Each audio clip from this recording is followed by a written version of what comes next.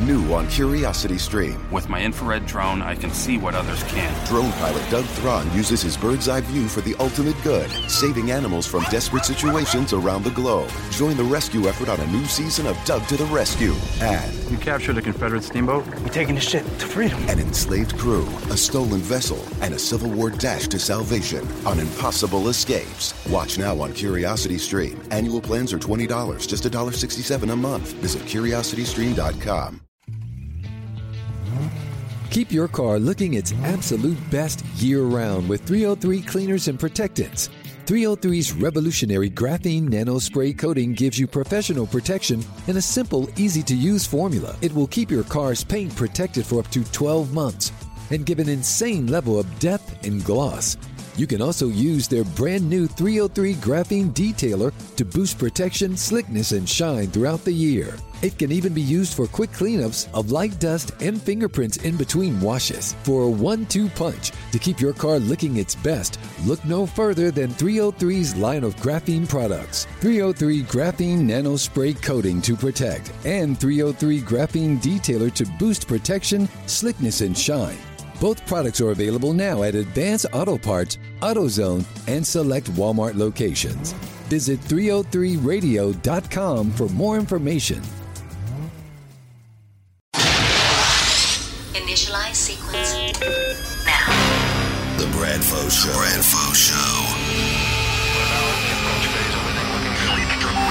Roger, copy. 3, 2.5, 2, 1. Engage.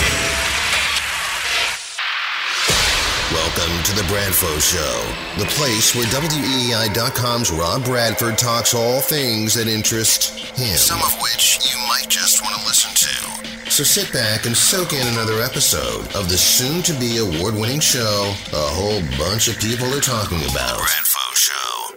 Here's Rob Bradford. Welcome to another edition of the Bradfo Show, sponsored, as always, by Gould's Distinctive Clothing, the people who make me look so darn good, and Hub New England Insurance. Two fine institutions. Speaking of a fine institution, we have another one right here, standing here at Turner Field. Ian Brown, MLB.com, does a fine job covering the Red Sox, but more importantly, at least on this day and on the day where the 2004 Red Sox are returning to Fenway Park, he wrote this highly acclaimed, really critics just love this book, and it's called Idiots Revisited. It's all about the 2004 World Series run for the Red Sox, 10-year anniversary, perfect timing. Ian, I know you've done a ton of media interviews, but this is probably going to be your best one. Do you agree? Oh, by far, because you know what made this book so good, so you know all the questions to ask. I'm also in the acknowledgments as well. I should make that perfectly clear. So instead of just talking about the book, there's a lot to talk about with the book, and it's good stuff. But I want to do something a little creative. Because we have the 2004 Red Sox returning to Fenway Park, it's a great time for the book. It's a great time to talk about this subject. So I have a list of players who have committed to coming back to Fenway Park. So what I want to do is go through some of these players. I won't go through all of them, but there's so many of them. But I want to give me your favorite memory. It can be from the book. It can be in the book or the first thing that comes to mind. So, all right, we're going to mix it up. It's not just going to be all David Ortiz, Manny Ramirez. All right, okay. Ellis Burks. Ellis Burks, he came in with high hopes that year. And this was a guy who was with the Red Sox in the late 80s. It was supposed to be a great homecoming for him. He was going to platoon with Ortiz against lefties, which seems kind of crazy now. But he was a big factor in the clubhouse, even though he was never really healthy. But Terry Francona always thought he gave that team a great presence, a great veteran presence. That's a great take. And this is the type of stuff you can read about in the book. And it's great because we think of Ellis Burks in so many ways as Red Sox fans, but really that 2004 season was unique for Burks just because of all the things you just said. And I think that's what's great about this book is that it rekindles a lot of memories, not just the memories of coming back for the Yankees, but a lot of different things. So we're going to keep marching on here. Orlando Cabrera. Orlando Cabrera just lit up this team with his energy, and he kept Manny Ramirez in line. I mean, Manny was a guy who could check out sometimes, and Cabrera challenged him in the middle of the clubhouse one day when Manny was trying to pull out of the lineup, and he said, "Hey, you're messing with my paycheck right here." And some players on that team, their jaws just dropped when they saw Cabrera challenge Manny like that, and then next thing you know, Manny was right back in the lineup. What page is that on? I think it's on page 123. Fair enough. Lenny DiNardo. Lenny DiNardo. Yeah, Rule 5 pick. I think he finished the game at Yankee Stadium. Didn't really do much for that team, to be honest with you. I can't say that he brought a lot of magic to that team. Did he make the cut in the book? He did not make the cut. Right. He was left on the cutting room floor, though. All right. We remember other memories for Lenny DiNardo.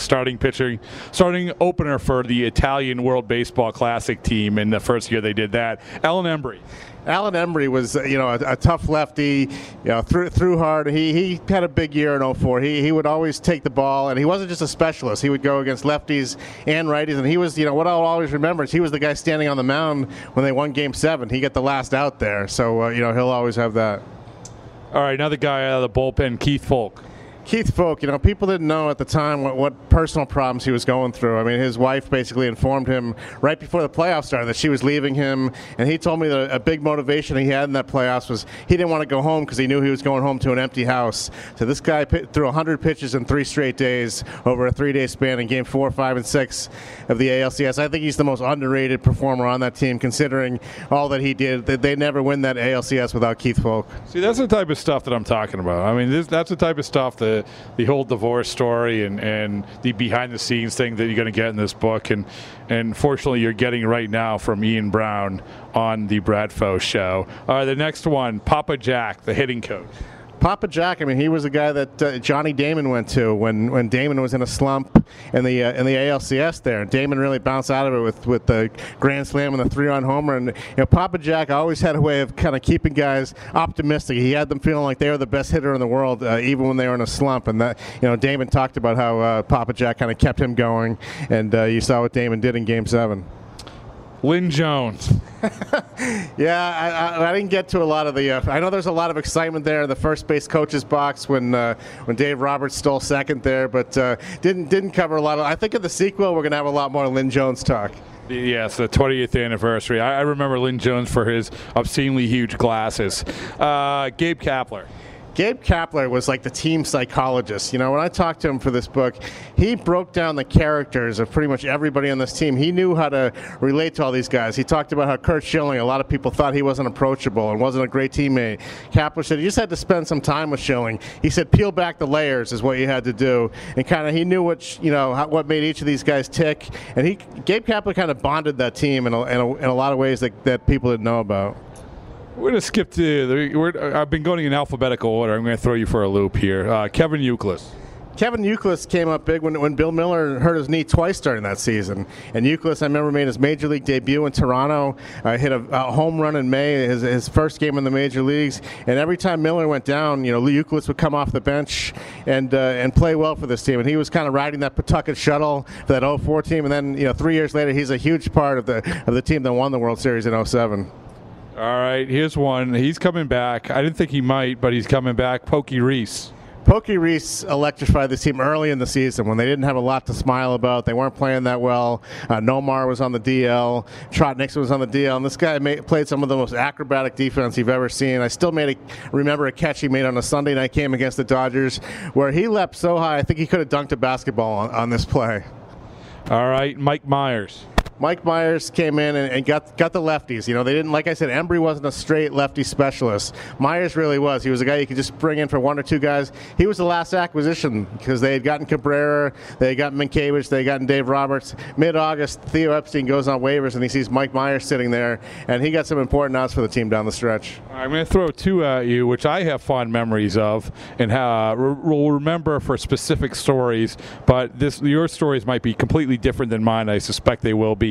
Scott Williamson. Scott Williamson, yeah, he was big in the 03 playoffs for the team, and they thought he was going to be kind of their ace setup man in front of Foch in 04. And then he gets hurt early in the year. He pitched well when he was healthy, but then there was a big incident in New York where Williamson pulled himself out of a game, and Curt Schilling kind of challenged him in the middle of the clubhouse, and he said, we don't do that around here. Well, it turns out I think Curt felt bad about it after because I think Williamson was genuinely hurt, and he ended up having surgery and didn't really pitch very much that year. But that's that's the main thing in 04 with Williamson. Well, of course, I remember him for seeing Ghosts at the Vinoy Hotel in St. Petersburg, and I'm a little offended that you did not do a 10-year anniversary book of Chasing Steinbrenner, the 2003 season. But Williamson definitely would have been a lot more prominent in the 03 book. All right, Cesar Crespo. Cesar Crespo had one of the best spring trainings I've ever seen a Red Sox player have. I think he hit something like 625. And every year after that, Terry Francona always said you can't go by spring training stats, and he would always use Cesar Crespo as an example. So he didn't do very much after spring training. All right, let's get back to kind of some of the regulars here. Mike Timlin. Mike Timlin was the leader of the bullpen. You know, Folk was the closer, but Timlin was the guy who kind of gave guys a kick in the pants when they needed it. He had already had the street cred because he had won 2 rings with the Blue Jays, and he had that championship credential. So, and he also got big outs for the team in both 03 and 04. All right, give me a good story from the book from Manny. Manny, there's good stories everywhere, but you know, Kevin Millar was talking about how, you know, one game in Anaheim, he had to remind Manny that they had a game that night because he said Manny called him when he was on his way, like some 2 or 3 hour drive in California where he wanted to go buy some antique car, and Millar claims that Manny forgot they had a game that night, so Manny did turn around and came back. We're basically verbalizing the entire book, so I apologize. But it's like the audio version of the book. It is. Who needs James Earl Jones when he can do this? All right, we're going to keep on marching on through here. Trot Nixon. Trot Nixon, you know what people don't remember about Trot Nixon for that year is that his quad was really messed up that year, and he didn't play very much during the regular season. And a doctor had actually told him that he thought it was a reach that Trot would be able to be back in time for the playoffs when he went on the DL again in July. Well, Trot went to Boston University pretty much every day with Scott Waugh, one of the trainers, and worked out on the track there and did everything he could to get back. And not only to come back, but Trot Nixon had some big games in the playoffs, especially Game 5 of the ALCS against the Yankees, where he made 2 diving catches, had a big hit that set up the game-tying rally. So I don't think this team wins the World Series without Trot Nixon. All right, now we get into the starting rotation. Pedro Martinez. Well, you know, Pedro was one of the, obviously, maybe the best pitcher in Red Sox history.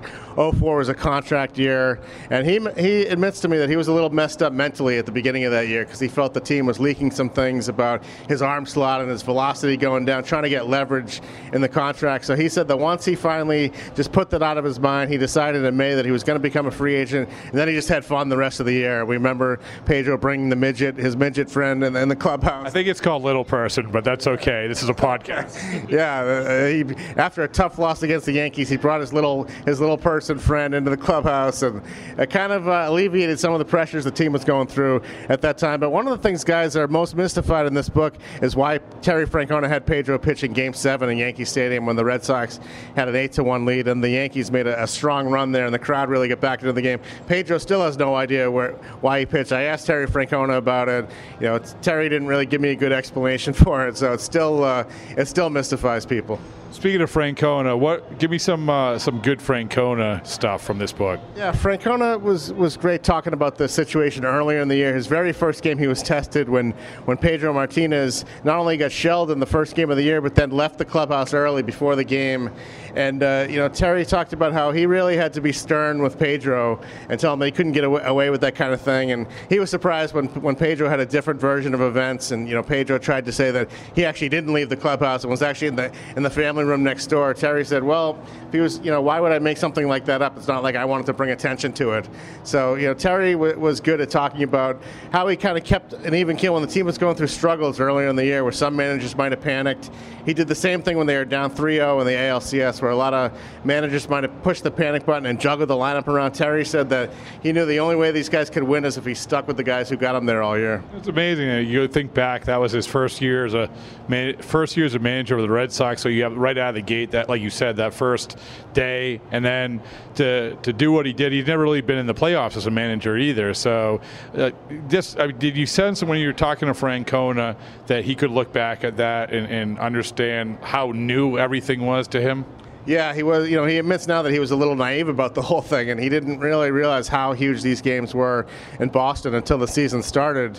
And he also talked about the tough 13-inning loss they had in New York, the game where Jeter dove into the stands, and Terry was outside the clubhouse after that game when guys were coming in, patting him on the back, and he's upset he's still upset that he took criticism from media members that like he was cheerleading them after a loss. He was saying, I had to tell these guys they were giving a good effort, and I had to keep them mentally in the game, and he thinks that came back and helped them. But Orlando Cabrera flat out told me this team doesn't win with any manager other than Terry Francona. He said he was the perfect manager for that team. I'm going to rattle through some names here who are going to be at Fenway Park for the 2004 celebration. You don't have to give me stories because I suspect you don't have a lot of stories on these guys. You just tell me if I have one single reference in the book. Ready? Yeah.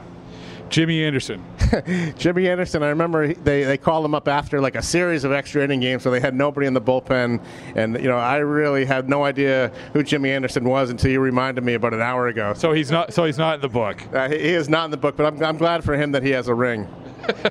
Well, it's nice that you looking out for the Anderson family. Adam Heisdu, is he in the book? Adam Heisdu is in the book because when Trot Nixon was going through a slump after the ALCS early in the World Series, he said that he had Adam Heisdu go to the cage with him in St. Louis before Game 3 of the World Series, and he said Adam Heisdu soft tossed with him and threw him batting practice for about an hour to help him get a swing. And Trot said that I did nothing but bunt against Adam Heisdu for about 10 minutes because he said bunting was a great tracking device for Trot, and he thanked Adam Heisdu for making himself available there. That's a great Adam Heisdu story, but I'm suspecting that the next two names you are going to have great stories about. Just let me know if they're not in the book to say they're not. That's fine. Jason Shield.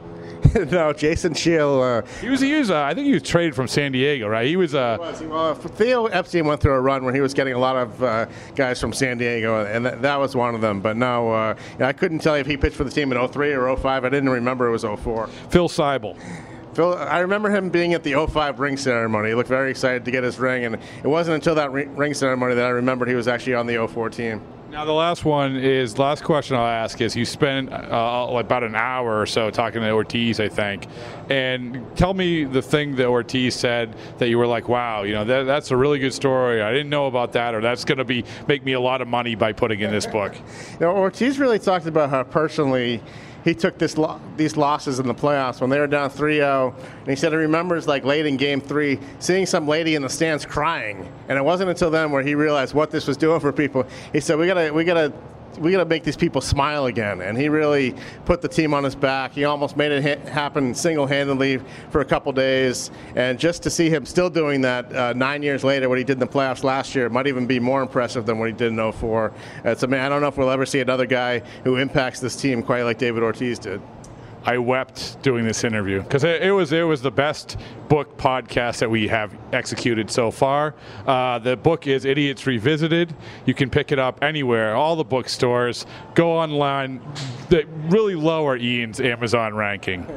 Yeah. How's that going? Get me in 3 digits. I think we're 4 or 5 digits last time I checked, but we can get to 3 digits. That'd be great. This is a goal-oriented podcast, so that's our goal, folks, to get into 3 digits. All right, good luck with the book, and thanks. All right, thank you.